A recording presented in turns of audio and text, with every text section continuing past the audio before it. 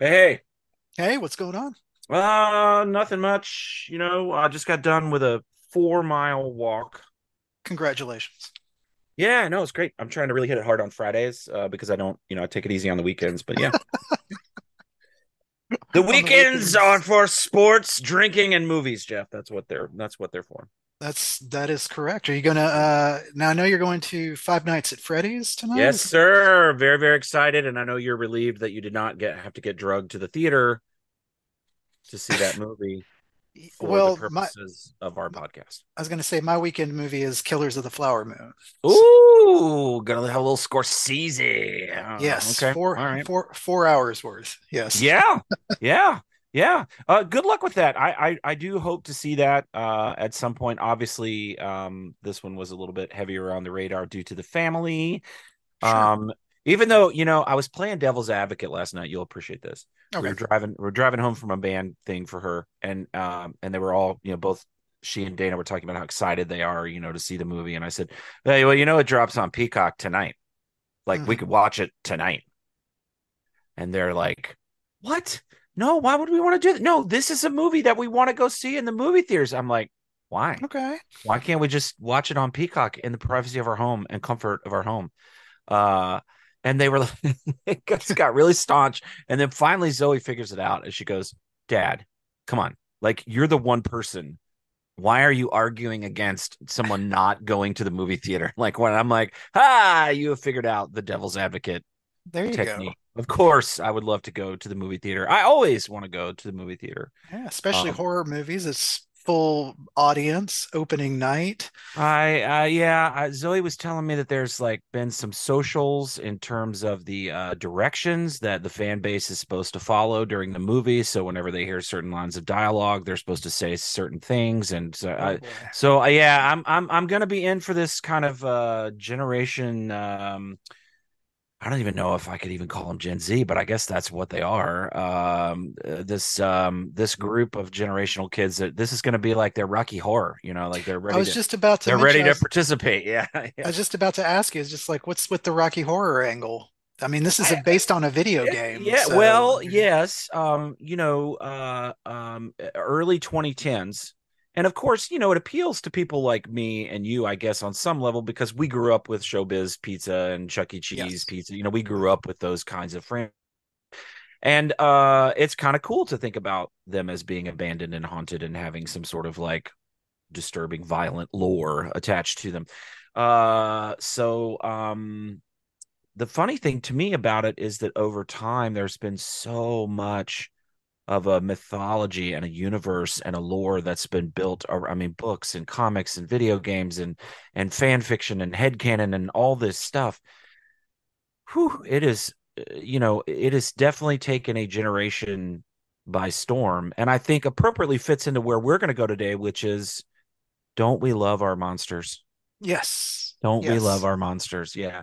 So all of the Freddy plushies, all of the Funko Pops, all as centered to this moment. Thank you, B House, for finally getting a script off the Sponsor ground. us. But listen, audience, don't sleep on Willy's Wonderland. Oh, the Nicolas Sleep Cage on it. film. Yes. Now, that was the script that was originally slated to be a Freddy's movie, and it got kind of kind of shelved basically, and they went off and made it, in their own way. And don't sleep on it. That's a fun little film. Okay. All right. Little recommendation early out of the gate. Cool. We are Lonely PhDs. I'm Dr. Jeffrey Hayes. He's Dr. Joseph Watson. Today, as we mentioned, this is our monster movie special, the misunderstood, the sympathetic, the empathetic monster film.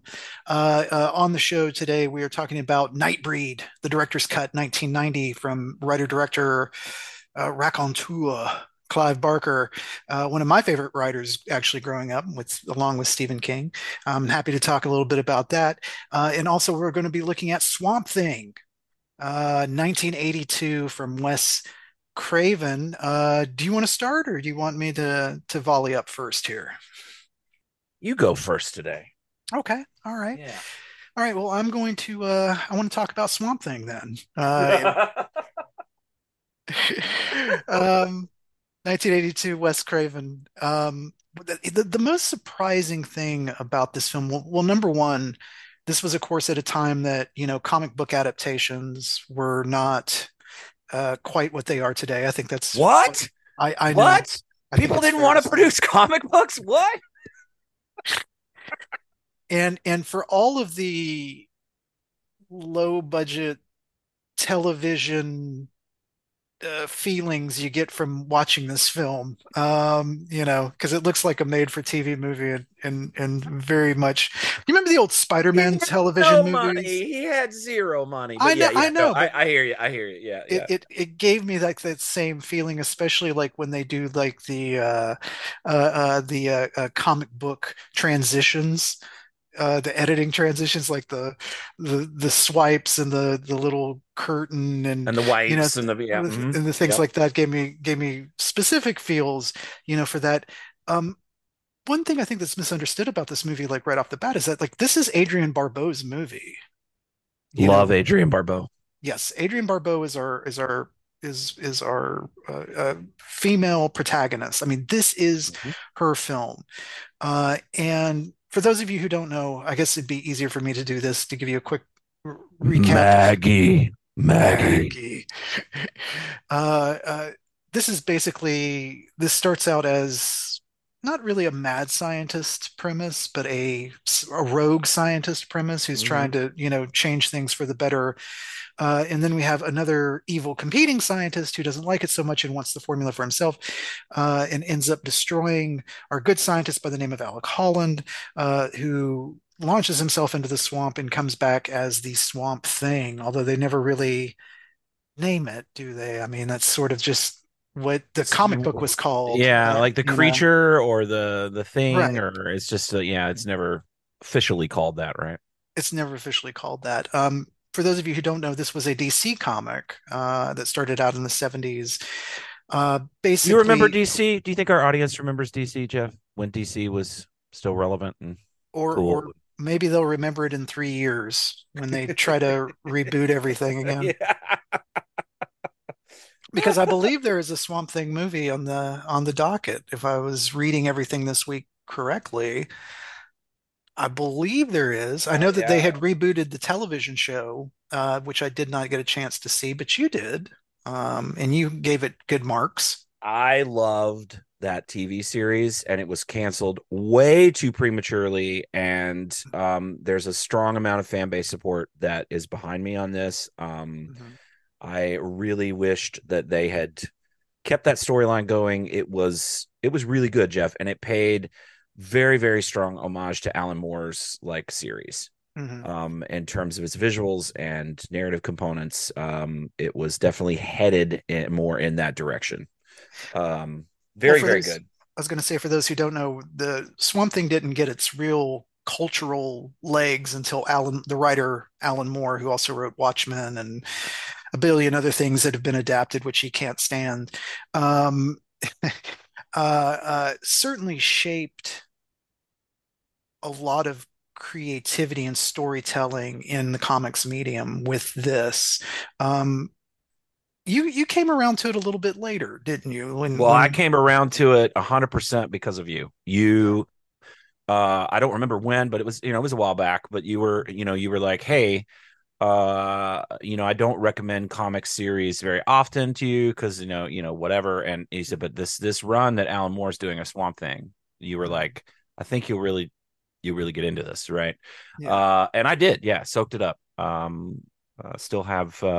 Still have those on my shelf because they were really good, Jeff, because they really sort of delved into the monster's psychology, the monster's Mhm. potential, right? The monster, particularly how the hybridity of the sort of human with nature, like how interconnected those Mhm. elements can be. And I think, certainly Alan Moore goes like much further than the movie, right? But I mean that's sort of the underlying one of the underlying subtexts in the film is our relationship to nature, and I think that was one of the things that really was cool about what Alan Moore did Well, with I his. thought it was interesting that the filmmakers here decide early on when we have Alec Holland.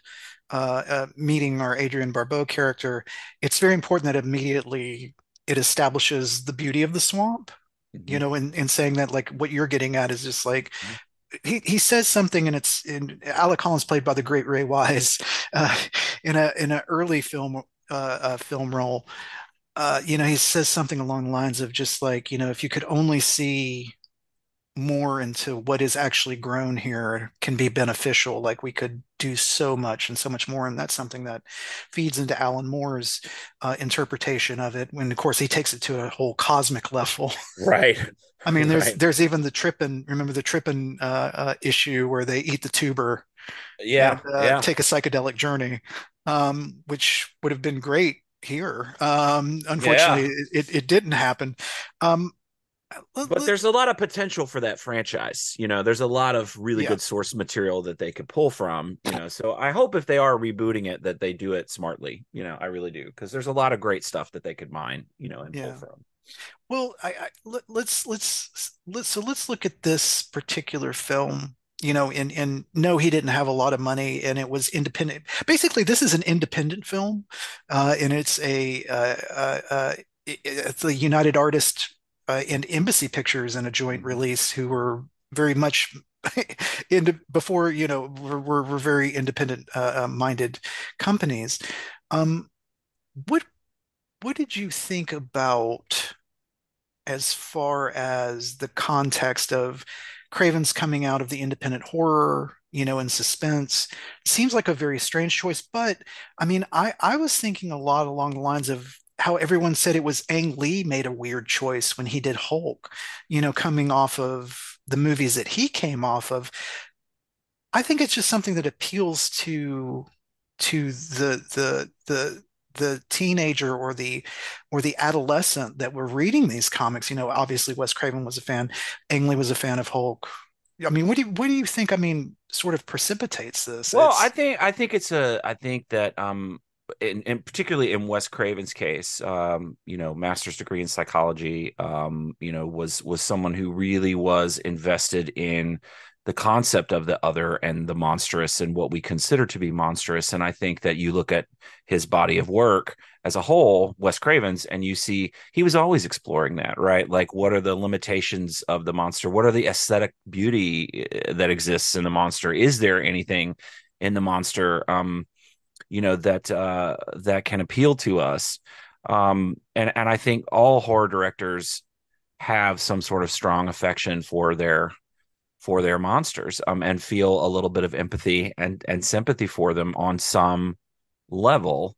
Um, Now that's a whole other can of worms, and we there's a long hole that we could go down in talking about that. But I think in this particular case, maybe early on, in the 80s, it was like, why is Wes Craven, doing this kind of sci-fi horror crossover film? But come back to that idea of the monster and the exploration of the psychology of the monster, and the monstrous that is potential both within us and outside of us. Mhm. This seems to be material that's right up his alley. And I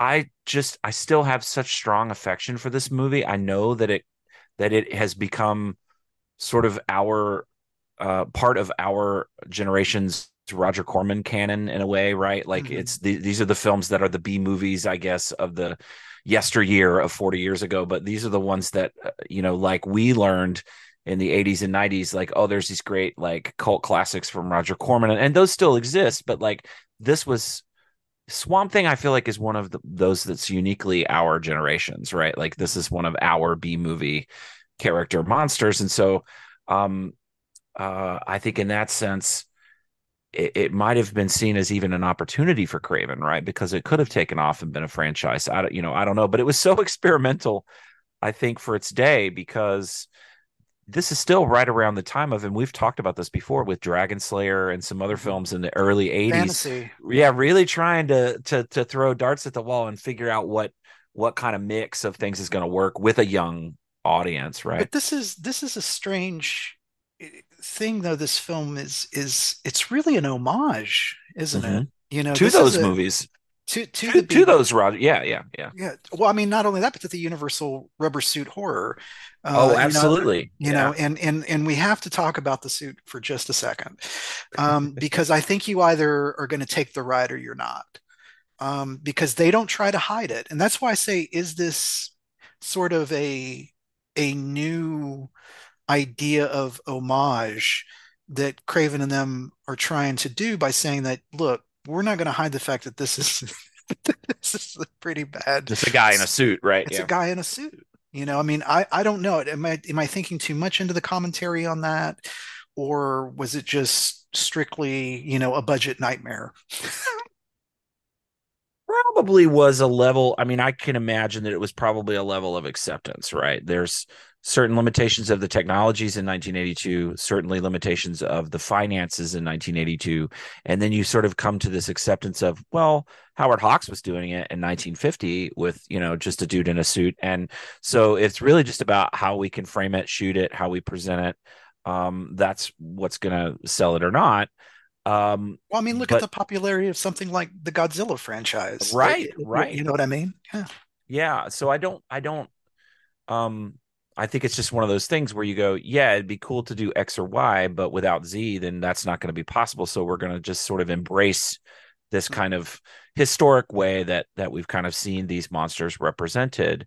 Um, it still works for me. I mean, I do understand that certain audiences approaching it may need to, like you're saying, just sort of accept that conceit and move on instead of like in a cinema sins way going, the suit just doesn't work for me. It's so cheesy. Like what it's like, yes, but why don't we listen to the dialogue or why don't we listen to, how is it composed? Those kinds of things, become Mhm. uh should become your focus if you're way over focused on the suit. I But was going to say the film succeeds because it never tries to be anything else than other than what it is, and right, that is, again, like you're saying, like the charm of a Roger Corman film is that it never is trying to be anything else. that's right. You know, That's it right. is it is it is fast food entertainment, and there is substance to it, but it's Mhm. it's mainly for entertainment That's purposes. right. That's right. You know, That's right. It's and it works. I mean, in terms of the formulas, right? I mean, Adrienne Barbeau is your beautiful protagonist, right? And how great is Louis Jourdan as the villain, as the as villain Arcane, Anton in Arcane. Yeah. this movie? I mean, he's so good. Now, in the TV series, they reboot that character, and he's a Louisiana sugar plantation owner. Yes. So it's a very different interpretation. Reputation. But he's so he just eats the scenery in this movie, right? I mean, it'd been a while I since mean, I've that revisited that this. fantastic rubber mask reveal very early on. I mean, it's just so fantastic how they staged that. And he had been right around this same time. He had been in the James Bond movie Octopussy, Yes. as the villain as well. And so he was like he was there for a second as like your go-to villain, like in a movie, kind of like your Hans Gruber or your Alan Rickman kind of character. Like Mhm. he just had this ooze to his voice in this He- movie that's just so funny. Yeah, it makes me think too of like early Mads Mikkelsen, where they Yeah, would, sort of try to keep him in that box, but as we've come to know about Mads, he's just too big for you the box, man. you cannot contain me unless you send me to Alabama. That's right. Thank you, Indiana Jones. Um, I want to talk for a moment too about, again, what makes this film stand out is that we have a strong heroine, and Mhm. then we have a sidekick in this film. The kid is so great. I mean, I was trying to find out where they found him, and I couldn't get a lot of information on it in my reading this week. Do you know where they found the I Jude don't. character? I don't.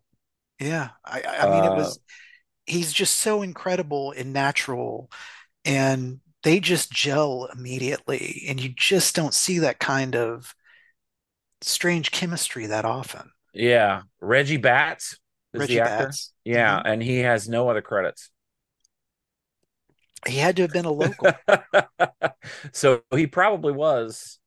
a local that they picked up in a casting call, um, which is really cool, you know. But yeah, where is that kid? And would he sit down with us for an interview on a podcast and talk to us about his experiences working on Swamp Thing 40 years ago? No, I mean, that's he is great. It's the look. He has such a great Mhm. look. And you're right, their chemistry, you know, when they're riding through on those little piros and stuff, you know, I mean, he understands that sort of, it kind of reminds me a little bit of Flaherty's Louisiana Story, you know, where there's like the little kid who's like watching the old derricks like float down the swamp. But it just this that sort of local short round kind of character that understands how Mhm. local things work. Love it. Love it. Yeah. This is a nice little accent touch. Well, we don't, and also, we how often on screen do we see a white female and a African American sidekick? I mean, it's just not That's a that little bit of a that flip. often. Yeah, Yeah, you didn't see it that often in the 80s for sure. yeah, and also with her character again, I can't stress this enough about how this is her movie. She's just taking shit from nobody. She is strong right out of the gate. And Adrienne Barbeau, was, is iconic. I mean, she's coming out of a very strong lead in The Fog and also in Escape from New York. I mean, she was married to Carpenter for a while. A Creep Show was another one. She was popping up as recurringly as strong female character leads in some of these movies. Um, so yeah, I guess it's just sort of like continuing that pattern. She does have this reputation even now, that she's still making appearances at horror conventions and stuff. Mhm. People still flock to her. I mean, they want to interact with her, they want to engage with her because there's some iconic role from this period that we're talking about that has spoken to people and still resonates with people. So it's definitely a testament to her on-screen power and off-screen connectedness and presence to her fans, Mhm. that obviously resonated with the work. If you're sitting out there going, really, guys, you're talking about Swamp Thing and stuff. I mean, I'm we're not making these things up. I no, mean, you it's all can, there on the yeah, screen. yeah. I mean, you can find stuff as well where people have written quite, romantically and critically sound about this particular era of cinema. And she quite often gets mentioned in the same frame as, say, Sigourney Weaver, or one of Mhm. these other strong actresses in the 80s who were kind of sneaky playing these I guess sneaky is the wrong word, but I Yeah, guess it felt subversive in the 80s, right? Oh wow, a woman is the, I mean, but is the lead. I know, right? I know it's so, like, it sounds so awful to say that, but it's true. When you were our age, and I told the kids last week in class, I said, because they always do the age game guess where they're Mhm. trying to like figure out where your positioning is, and I just said, okay, so Stranger Things season 3, Mhm. and they were like, yeah, and I was like, Dustin and Mike and all them, I'm like, that was me. Yep. I was like, I was right at about their age in that time frame. Oh And you yeah. could see their faces were so, and I'm like, yeah. So imagine Dustin seeing Linda Hamilton kick ass in Terminator 2, or Sigourney Weaver in Aliens. We thought that was the Mhm. coolest shit we'd ever seen, right? Oh And it yeah. really validated and opened our minds to, you know, the possibilities, of what we're not seeing, right, and what we want to see more of, right. Yeah. And now with that said, the one thing I will point out about the film that I had forgotten that shocked me was the nude bathing that occurred. And I'm just like, PG again. They didn't have a problem showing a woman's top area and going, you know what? It's good for everybody. Yeah, I didn't really. I've seen it so many times, as bad as that sounds. Mhm. I didn't really. It didn't really stand out to me. The Mhm. one in Dragon Slayer from last season, like that one, surprised me more than Than this one. this Yeah. one did, because there's another PG, right, like film Mhm. that had that. Um, I mean, obviously, Adrienne Barbeau was a little famous for her physical appearance. And so, Yes. I think there's some of that is at Hmm. play as well. Did it feel gratuitous? Like, I mean, Yeah. yeah, yeah. I mean, it is completely Yeah. gratuitous. So we should mark it then as, Yeah. an example of 80s excess and Yes. where, it's just not really Yeah. needed. And I don't know if that was Craven's call or not. I'm Yeah, thinking, and it feels like that was a production company's call. To have that, I don't.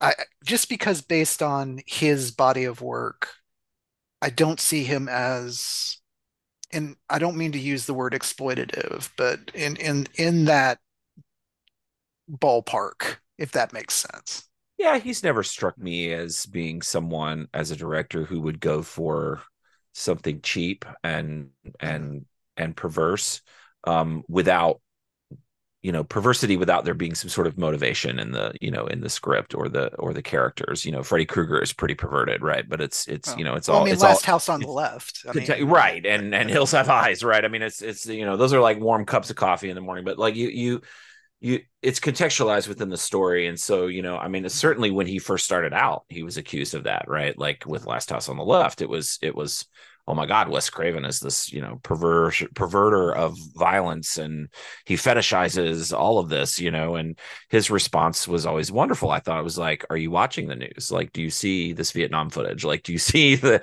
stuff that we're just seeing like nightly, like on the news, right? Like, why am mhm, I the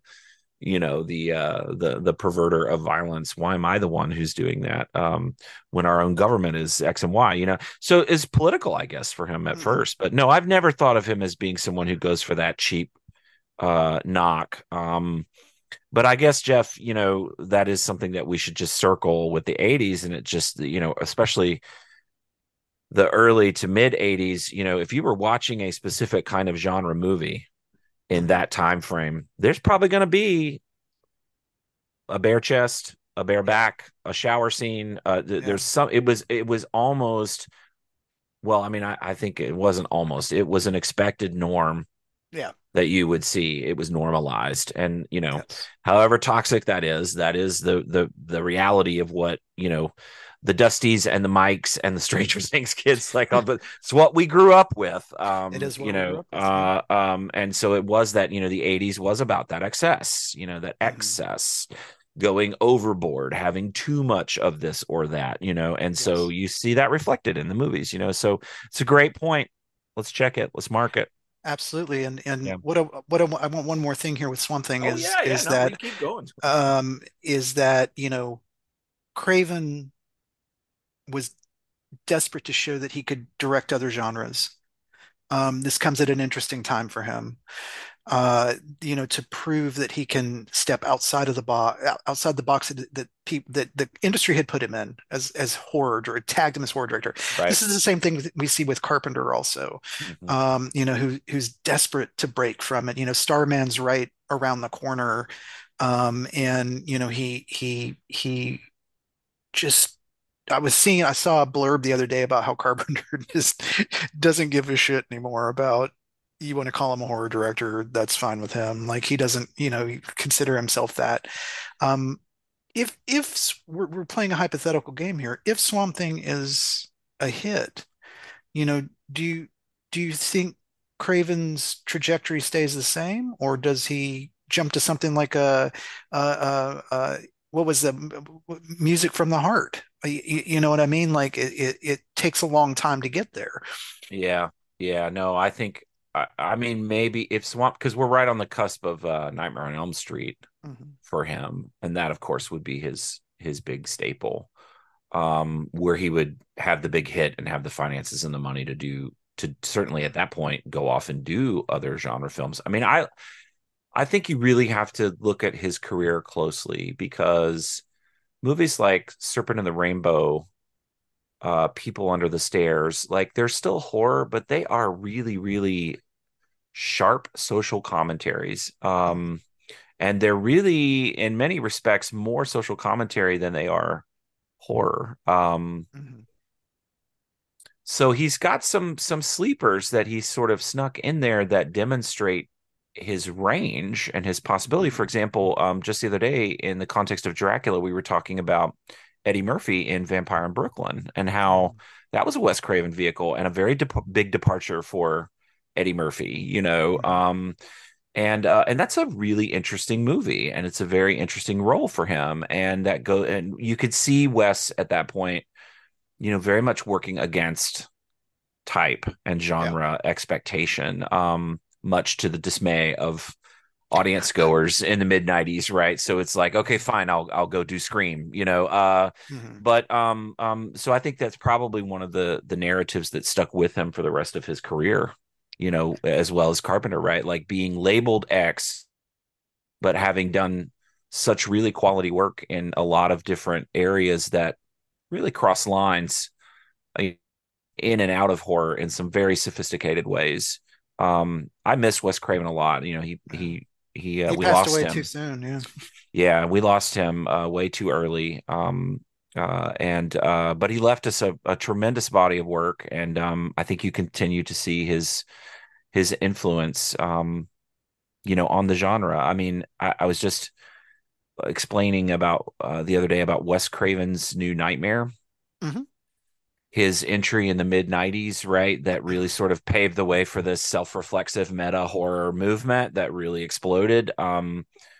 His ability to just look at the material. I mean, how can you, after seven something Freddy films, look at it and go, "Oh my God, I'm so bored with this. What can we do with this? Mhm. How can we twist it? How can we make it something? Let's think outside of the box, right?" And then he comes out with that just so smart, right? And it Mhm. just allowed the whole genre to turn a corner and move in a different direction, Mhm. with that idea of the postmodern self-reflexive meta horror Mhm. narrative, just so much fun. So Well, I mean, yeah. even look here in Swamp Thing. I mean, he's dealing with the major theme of, do you weaponize science, or do you altruistically take science for what it's worth, and that is for some sort of betterment, and then making the commentary even larger, by saying, it's America, and this is how American values are sort of, one side and the other. I mean, Oh that's yeah. it's not a stretch to say that once you sort of sit with Swamp Thing and you think about it. I think that message is pretty clear. hmm No, I think it's true. I think there's social commentary that's underneath most of his work. Absolutely. Well, we're we're lonely PhDs. I'm Dr. Jeffrey Hayes. He's Dr. Joseph Watson. We just got done talking about Swamp Thing from 1982 and Wes Craven. Uh, Moving on to Hang on, probably. we're gonna have to pause. I'm sorry. Oh, I gotta let this guy out of the room. okay. Sorry, last time he slept through the whole thing, but this time he Yeah. got down and wanted to participate. And I'm like, no, buddy, I'm sorry. It's not gonna happen. Yeah. Um, On my leg and everything. Yep, uh, yep. wants it all. Ugh. So we're taking a shift here. This is probably one of our most cultish films that we've ever covered on the show. Um, I mean, it's hard to beat, The Fish That Saved Pittsburgh, but uh, we're talking about Nightbreed. And more specifically, we're talking about the director's cut of the film. The film came out originally in 1990. It is written and directed by Clive Barker. So, what can you tell us about Nightbreed? Well, let's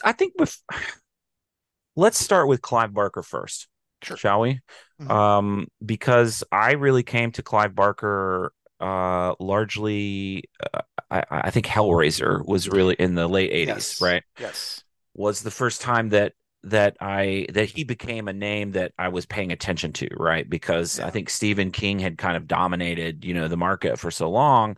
Clive Barker was like, I think there was another one that was writing a lot of prolific stuff, like Dean Koontz or some Dean whatever his Koontz. name. Yeah. Right? Yeah, there were some popular fiction writers, but Clive Barker was a little more on the fringe, right? He was not Hmm. quite so dime store novelish as Dean Koontz was, but like his novels, Jeff. I mean, once again, I credit you for really exposing me to, and I wrote. Some of these down because I don't read fiction very much. but Clive Barker is one of those writers that I explored more of, largely because of what you where you took me, right? Like where you were like, hey, you should check this out, you should Hmm. check that out. Did you um started with Thief of Always? I did. Thief of Yes. Always was the first. You then it was The Great and Secret Show, Phew. That's some heavy stuff right there. which is right. And then I did make it back to Weave World, which Mhm. is you know another one that that was part of the canon. And so his work, I mean, you want to talk about somebody, especially with Nightbreed, who really wants to delve into the idea of monsters even being the good guys, right? Mhm. Which is what's so cool, I think, about Nightbreed, is how it inverts that narrative. So yeah, so let's talk about the plot first, and then we'll get that out of the way, and then we'll kind of work through. I want to talk about three specific things that I think can guide our whole Okay. discussion. So a troubled young man named Boone, played by the ever so 80s iconic Craig Schaefer. Great hair.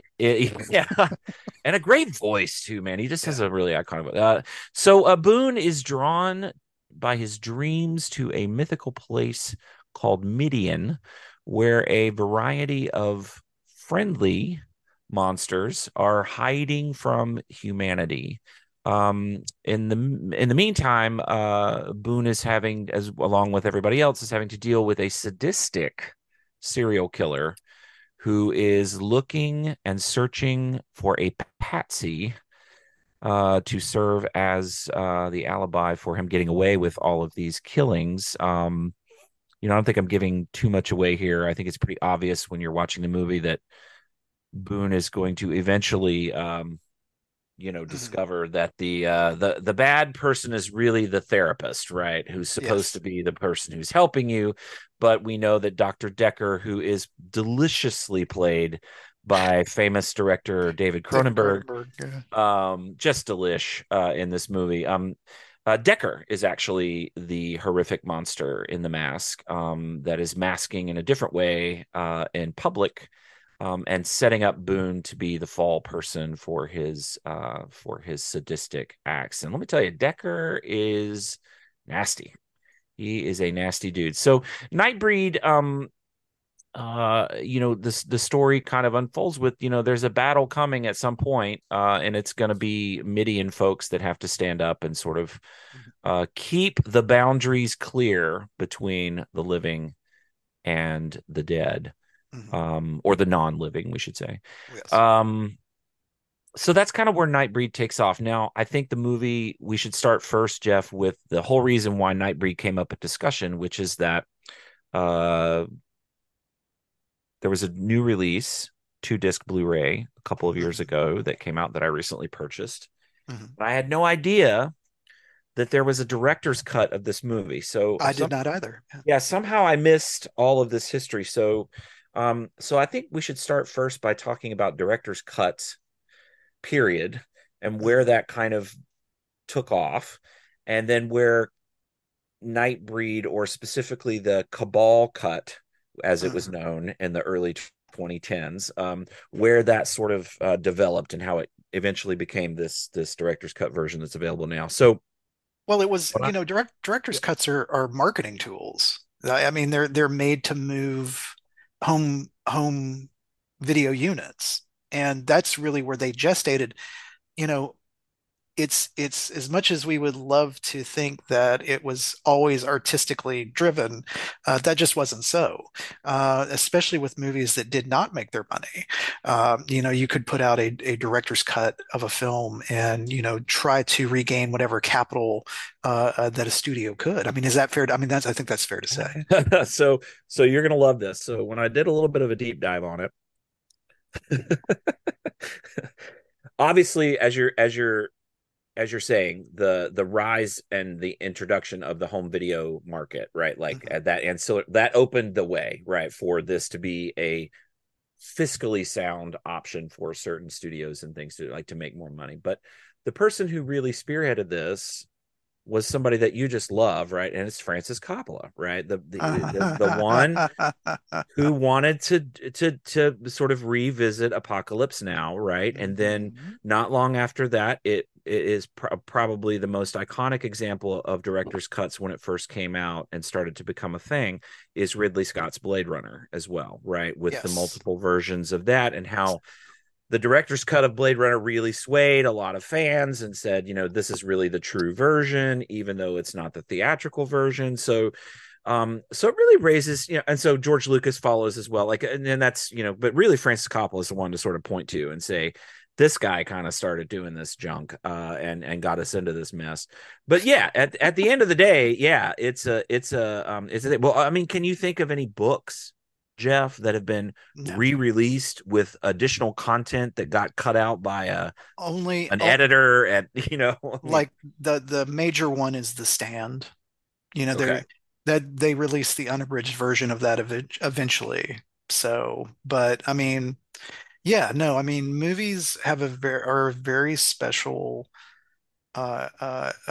format. That they are allowed to do this to give you alternate endings, alternate viewpoints, alternate anything, just as you're describing. I mean, what was there? There was four versions of Blade Runner. Yeah. Yeah. Something. There's so many versions of it, Yeah. or even the Brazil box set. Where it Yeah. presented us Yeah. with three or four versions of it. So it depends on, to me at least, how I view director's cuts is that I don't think they're dirty words. I think that they offer an interesting opportunity to see the film in a different way. Hmm. Hmm. So that's where I stand with director's cuts. So the genesis of that, then, as we come to Clive Bar, I mean, no, I agree. So the genesis of this interest is, of course, we've seen in the past how director's cuts can be indeed vast improvements over what we saw in the theaters. Mhm. So you get drawn in. So as soon as I saw there's director's cut, my eyebrows just, whoa, this is going to be awesome, right? Um, so specifically with Nightbreed, Mhm. Clive Barker has been very open about the fact that he was very disappointed at how audiences were very confused by the theatrical cut of Nightbreed. There wasn't enough connective tissue between the characters. Some things weren't realized or made obvious very early on just because of the studio demands that he had to go through in terms of cutting it down. He did not think that the studios understood the movie, which is not the first time we've heard this, right? But he just kept reiterating to them that the monstrous and the monsters are the good guys in this Yes. movie. And the studio producers could not wrap their heads around that. They're like, the audience is not going to like that. They're not going to accept that. The monsters need to be evil. They need to be. And he was like, but the monsters are us. They're the, and they just They're couldn't the latch. rednecks with guns. Right, right, right, right. I mean, I'm So sorry, that's no major spoiler here. It's literally rednecks with guns. yeah, it's a Like, vigilante mob, right? yeah. And it's sort of Frankensteinish, in sort of its, lynch mob mentality, right? Beauty and the Beast esque, right? In that way. Um, but this director's cut really generated by the fans of this movie and the fans of Barker, uh, growing up. Now, keep in mind this was 1990, so it wasn't until like 2010s when you started having YouTubers cutting and recutting movies and posting them Yeah. online. So Barker himself came upon this cabal cut online and obviously thought it was great and was very touched and was like, "Oh my gosh, my movie from 20 years ago is resonating still with audiences."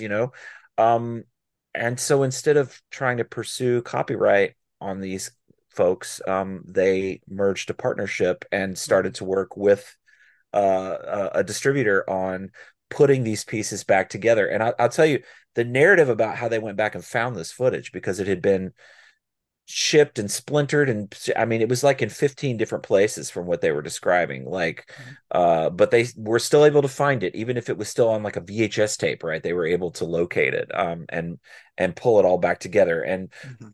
in total, I think they said it was like around 40 minutes of stuff. and they only put around 30 minutes back in. So they still didn't put everything in. It was still there were still editing choices being made in the cut. But I think the general consensus is that the director's cut is better, that it's more linear, that it actually has. I enjoyed the exposure way more to the actual monsters in Midian that were in the Yes. director's cut version. The fact that we were able to spend more time with them and get an understanding of their character and their motivation, Hmm. um, uh, definitely helped in terms of establishing them as the good guys. Um, because the theatrical version left you with, well, I'm not really sure if they're good or not until the very end, and then you're sort of left wondering, well, wait a minute, did I just get gypped because the monsters I thought were kind of Hmm. questionable up to this, right? But when they save Boone and they take care of Boone and they, I mean, when that you sort of get brought in this director's cut in different ways because you're able to spend some more time in Midian and get some Right. more sort of world building, and that's what I think is the strongest point Hmm. about the director's cut, is just the character connective tissue that's Yeah. in it. And Did let's you? Yeah. What do you Oh, think no, no, about yeah, yeah, and I it? want to be clear here with everyone that this was not a low budget affair like Swamp Thing. This was a swing for the fences. This has a Danny Elfman score, conceptual art by Ralph McQuarrie. Yes, that Ralph McQuarrie, Star Wars Ralph McQuarrie. Intricate makeup and design. Probably, I think at the time, probably one of the largest latex shows that had been put on film. If I'm not mistaken, is that fair? What you're seeing here is the progression of people in suits, right? But Right, right, right. Yeah. it's prosthetics and it's, yeah, yeah. I mean, and it's remarkable. The makeup and visual effects work Yeah, in the film are remarkable for their day. It's really remarkable. yeah. The monster designs, right? Mhm, Just from a conceptual standpoint are just beautiful. mhm, I mean, I know we don't say that very much about monsters, right? But these monsters to me are beautiful. They're beautifully mhm. designed.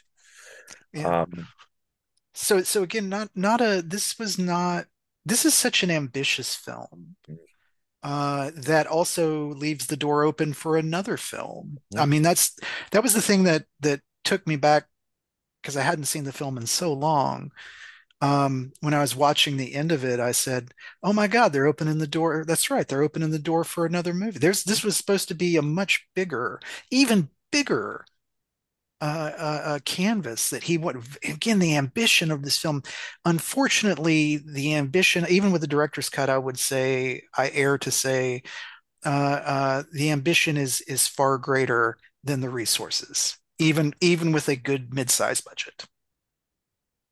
no, I agree. I mean, this would have to be one of those things where Shutter or Hmm. some company that has that kind of resources gets behind it and really sort of does a rings of power kind of Amazon Hmm. investment in a universe building series to Hmm. really do it justice, especially with today's technologies. I get really excited about what you could create with Nightbreed, right? But there's a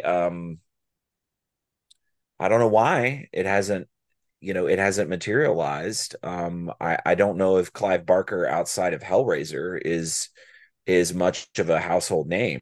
I mean, is that? Hmm. I mean, I hate I think I that's hate fair to. to say. Yeah, I mean, especially in movies, right? Yeah.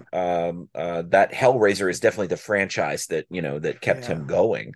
Well, But he only, I mean, this one could have been a good one, and Great and Secret Show as well would be oh a yeah. great series.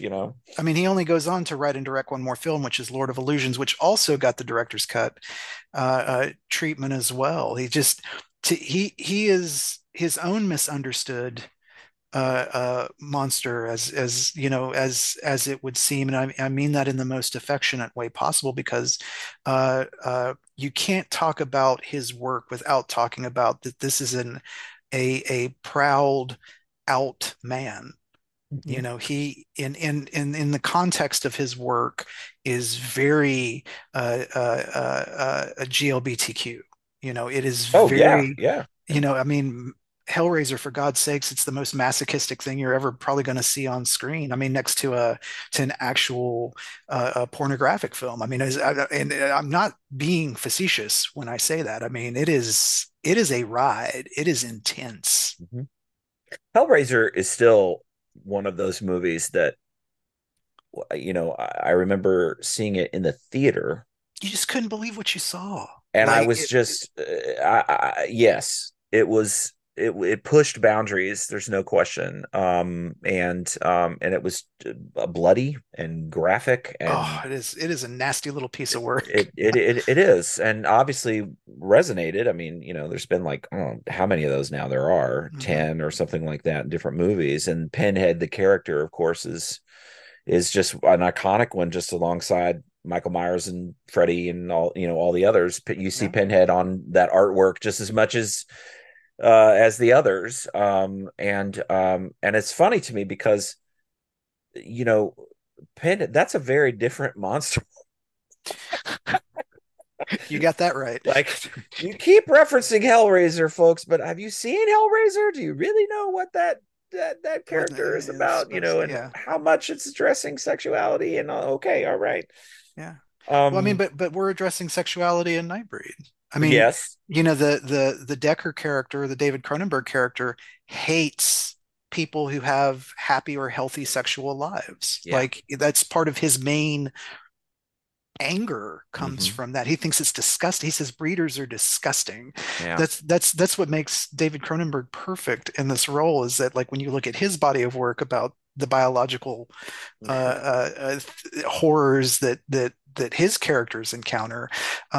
This takes that to that whole other level. I mean, imagine a serial killer that hates people that are happy with who they are. yeah, yeah, yeah. I Well, mean, and essentially. it's extra delish because David Cronenberg, who's like the king of body horror, right? Uh, Playing the role of the serial killer, who's also the psychiatrist, it plays into all that other stereotype too about people who like horror movies, right? Like, oh, they're Mhm, secretly like serial killers, right? mhm, When actually the people that I know that love horror are the most like mentally adjusted, socially like well adapted people, because they're able to really talk about the evil and the monsters, mhm, as opposed to just instantly demonizing them. But it kind of plays into that stereotype as well because you've got a horror director. What does he do in his private life? Well, he goes around and kills people. Stephen King's got to be weird. He's got to be a weird guy. And actually, these people are really very just cool and very, yeah. really, I mean, at really least the grounded. ones that I know, yeah, yeah, yeah, Yeah. very cool. So before we get too off track, so what is the second point that you wish to make about Nightbreed? Where are the limits of what we can do with monsters? Because Hmm. Nightbreed for me was one of the first movies that I can remember Hmm. really caring about these monsters. Hmm.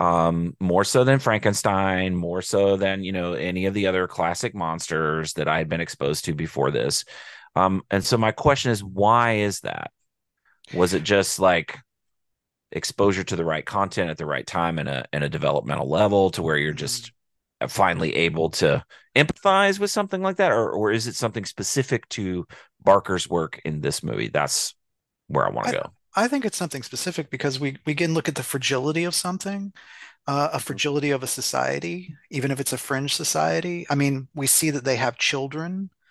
In fact, the child is saved, right? Very early on. This introduces us to that, you know, these aren't just creepy crawlies who are out to undermine humanity. I mean, no, they're actually part of a tribe, a literal. Because I mean, we have wall paintings for Christ's sakes. Like this is reaching back into something bigger than what we understand, and all they're trying to do is to preserve a way of life. So, Yeah, yeah.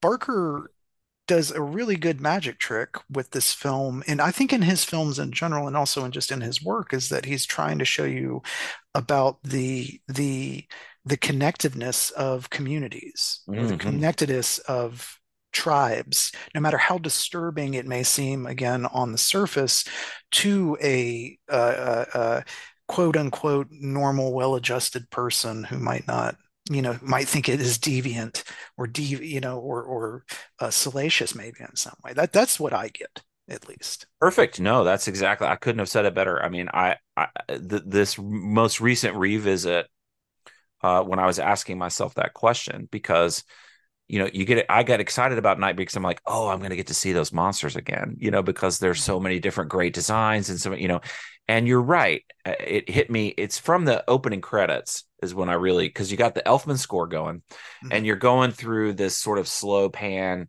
of all this sort of storytelling, right? With the Mhm. images of on the, and so I just went, oh, of course, this is why I loved it in 1990 because it was tribal and it was ancient and it was referencing something indigenous or ancient. Mhm. And that's not what I think that's what drew me in 1990, but I wasn't able to articulate it Mhm. like I am now, right? That I felt that sort of indigenous pull. These communities were here first, or they were here like long before, right? There's such an Mhm. ancient connected past to all of this, right? Well, I mean, even Wi- the no, even the townies know Midian, and they keep saying, "What do you want to mess with those? What have those people done to you?" Like right, they're right, right, just leave them alone. right, Just let them right. be, right?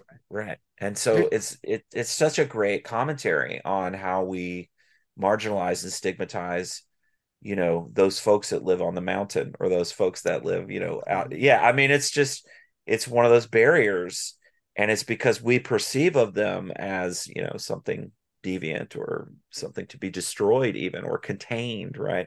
Mhm. And when in reality there's so much beauty there and there's so much like understanding that has yet to occur because you just haven't taken that opportunity or there hasn't been that Mhm. chance to see them in that perspective shift way. So yeah, that's I to me that's those are the things that I'm circling about kind of the meat of Mhm. um of Nightbreed, and it's just that those elements of the empathetic monsters. Well, And it's just so funny that producers in 1990 couldn't get behind that. Like they just could not conceive. What do you mean the monsters are the good guys? And I think about something like Monsters Inc., mhm. right? Where we totally shift that narrative where the monsters that scare you as a little kid are actually part of this whole other mythological universe that have their own needs, right? Just Mhm. completely asking you to be empathetic to the monsters, and not only that but by plushies. Mhm. um like and movies like Nightbreed, get Well, I mean, demonized for but we're coming out of the era of the anti-hero, like the major time in movies of the quote unquote anti-hero, and also in a lot of television and other other media, which I find fascinating because by the end of the 80s, your Terminators, your all these things you've got, especially in sci-fi and fantasy. Um, they're even going to change direction because by the time Terminator 2 comes around, Cameron's wised up and he's just like, well, he's not a villain. He's just I'm going to make him the misunderstood monster, right? right, right, I right, mean, right, Cameron even pivots on it. right.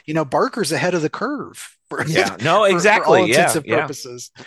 He's saying that we can use fantasy in this way, because again, I don't classify this as a horror film. I classify this as a fantasy film. All right, okay. So I mean, No, I think what do that's you think, fair. Yeah. Lewis? No, I mean I think it's probably fair enough, Jeff. To I've just never said it out loud, but it is. It's a great example of fantasy. It certainly has horror components to it, but I think overall, the way that it ends its narrative conflict, right? That idea of our relationship to the monsters is very horror in origin, but that's not to say that fantasy hasn't done those same tropes. Uh, you know, um, I just think it's fair. I just don't think I've ever said it out loud that it's really more. Would you say fantasy horror? Yeah, I'd say Yeah, fantasy horror. yeah. That's It's fair. it's not science fiction. Yeah, it would definitely, I could definitely see why it had trouble, being put on a video shelf because it's Yeah. just like, well, where do you put it? Yeah. Well, the fantasy shelf in the video W- store, I Was remember always a it, mishmash. it, it only had Yeah, like 8 to 10 movies on it, right? Because they're yeah, just everybody just pretty much lumped it either in horror or sci-fi, right? If it was yeah. fantasy, you maybe had like a few, right? Like Labyrinth or Beastmaster, anything by Ralph Bakshi or right. I was gonna say Beastmaster was probably a better Beastmaster, answer. definitely Beastmaster. Yeah. But yeah, you just those hybrids um struggled, and then you would have like Excalibur and Dragon Slayer and all, all of those like together. But Swamp Thing it definitely is more science fiction, right? But Hmm. Nightbreed is definitely leans more towards fantasy. Yes. And I found myself ironically when rewatching getting really impatient when I was in the real world and I wanted to get back to Midian, which is really That says a lot much about more you. it does, yeah. But just because it was just this, it was such a world build, and I was just sort of really fascinated by all of it, especially in the second go around. So no question, no question. So what is the third point? Well, the third point I wanted to talk about was Danny Elfman. Mm, And we've mentioned a little bit about him, but his he's come up. music, his music, dude, and this movie, I mean, it really is a character within itself, right? Can we say that? Can we just say that? I mean, Yes. it's not so much carpeting as it is like drywall in the movie, right? I mean, Well, the use of choral voices in here yeah, is very important, yeah. and very atmospheric. And for the time, this was before we were all very used to Danny Elfman. He had just come off, you know, uh, Beetlejuice and Batman A dark man. and Darkman, of course. Yeah, Yes. yeah.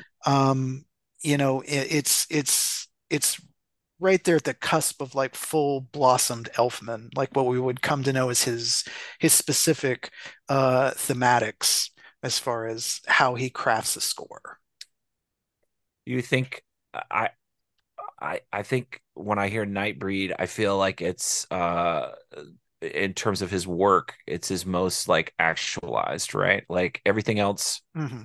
either before Nightbreed feels like it was a lead up to, and then everything after Nightbreed feels like it's just sort of a mashup of Hmm. Nightbreed. Oh yeah, I mean, he's That's no disrespect to Daniel, but I love his scores. I mean, no, they're no, no. so His thematic wheelhouse plays itself out just like every composer does. You're going to hear very similar things. Now it's unfair to compare him to a John Williams or, someone along those lines because it's just like, Williams came from orchestration. So, he's very Williams is always challenging himself in a lot of his scores. Elfman does play it safe, I think, a lot of times when you listen to subsequent scores in his career, and it's just like, oh, to me from a musician's standpoint, it's like, oh, there's that 6/8 time, and that, it's just like there's very specific Mhm. things you can pick out about a Danny Elfman score that sometimes, I mean, I remember even Jill has watched a movie with me and gone, and I would go, she goes, "Who's doing the music?" And I'll go, "John Williams." Like that. And she'll go, "No." And I'll go, "Yeah." I mean, that's Yeah, that different kind of mark is yeah, is what I'm saying. It's very yeah, different. yeah. Well, it's true. I mean, I think Williams, I think brass, and I Hmm. and I think Elfman, I think choral, like instantly. Hmm.